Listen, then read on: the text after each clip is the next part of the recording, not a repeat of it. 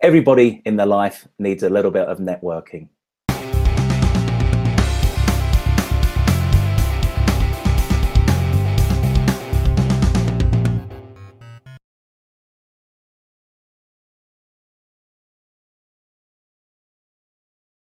Hi, I'm Ian Thane. Welcome to SAP Code Talk, and I'm really pleased to say I have Andras Palfi with me.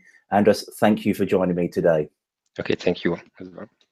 Excellent. So we're going to cover the subject of networking with regard to the SAP Cloud Platform SDK for iOS. But please take a few moments and introduce yourself to the Code Talk audience. Okay, thank you very much. So my name is Andras Palfi. As you said, I am the architect of the foundation part of the SDK. I also a development lead. So it means that I am responsible for the API and to the implementation and the documentation, all part of the SDK.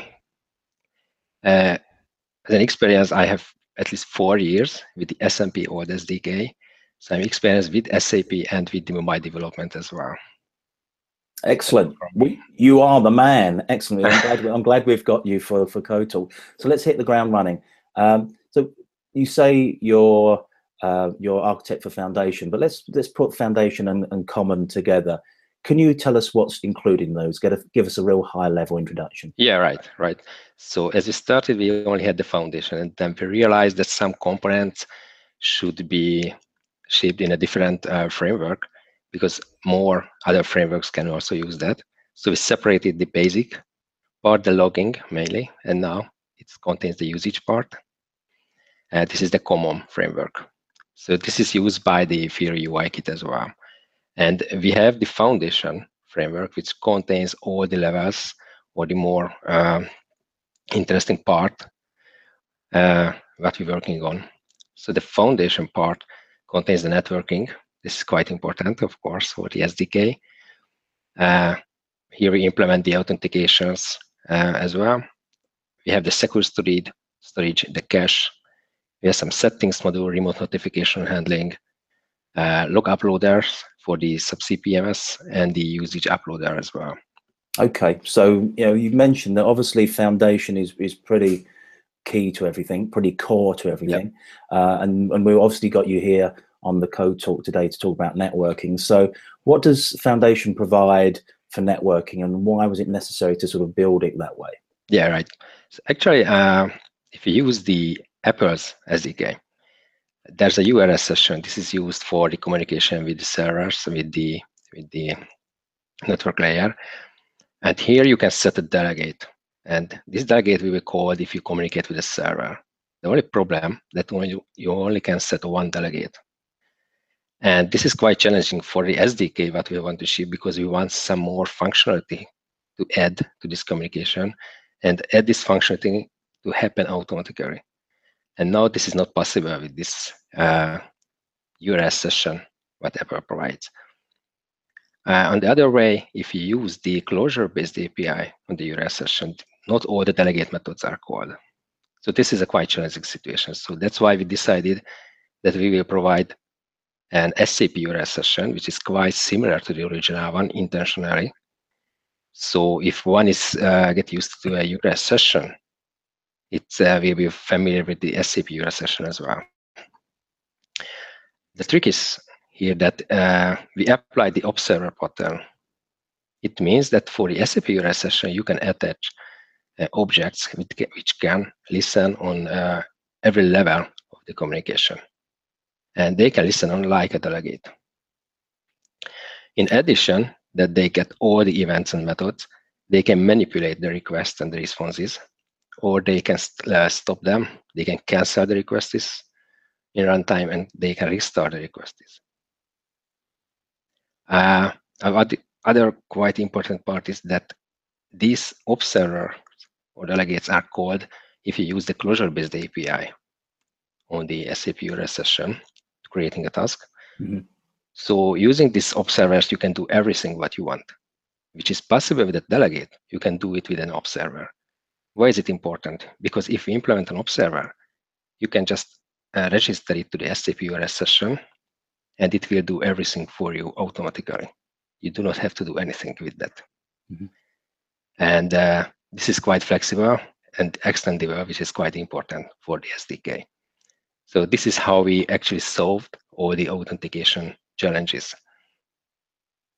Okay, so you lead me very well into the next question, which is about authentication. So what do we support with regard to authentication by the SDK, and how can they be used? Yeah, right. So as I said about the observers, we have another pattern that we use currently, that for the observer, we separated the observer and separated the, let's say, the authenticator part. So the observers realizes what happens with the request. So there is some challenges or needs some credentials. And when the observer needs some credential and it's not provided at the moment, or it's in the memory, then it calls the authenticator to perform the authentication. And this is how we build up. So we always have two kind of objects to use. Now currently with these patterns, we used and support the OAuth 2 this summer, and two kind of mutual certificate user identity discovery. The discovery service, certificate provisioning, and the secure login server. And all is built up that we have an observer and an authenticator. So we have an OAuth 2 observer and OAuth 2 authenticator, SAML observer and SAML authenticator.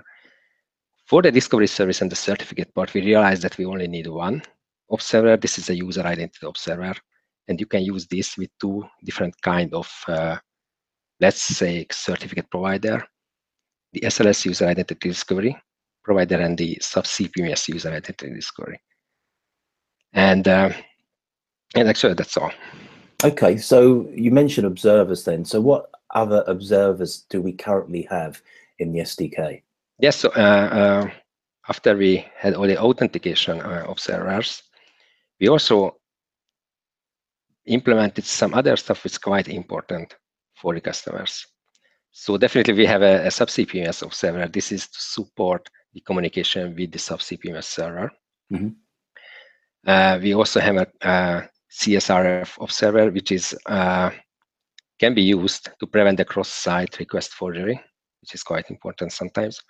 We also have the correlation observer to support the correlation ID. This is just marks all the requests with a special identifier, and then it can be used to debug a request inside the server. So if you initiate a request from the client, you can still follow it on the server and what happens inside in the server there. And we also have a network activity indicator observer. This is just a small, fancy UI handling observer. It stores the activity indicator in the status bar of the phone when a request starts, but they do automatically. So the application developer do not have to bother it how to handle the UI there. Excellent. So put a lot of thought in to help application developers sort of get a lot of advantage from things without sort of, I don't say without putting too much effort into it, but you know, a normal Swift developer would feel really at home with the sort of things you've done. That's great. Right. So Andras, we've covered quite a bit within the last sort of 5 to 7 minutes. I know you really like to tell us a lot more about secure storage and cache. Yeah, so I'd like to have you back on a future code talk, if I may. So guys, look out for Andras in the next few weeks. I know he's actually going to WWDC, so we won't have him for a little while, but I'm sure as soon as he's back and refreshed from going to California, he'll come back on Code Talk. So Andras, thank you so much for joining me. Thank you very much. Thank you very much. Have a nice day.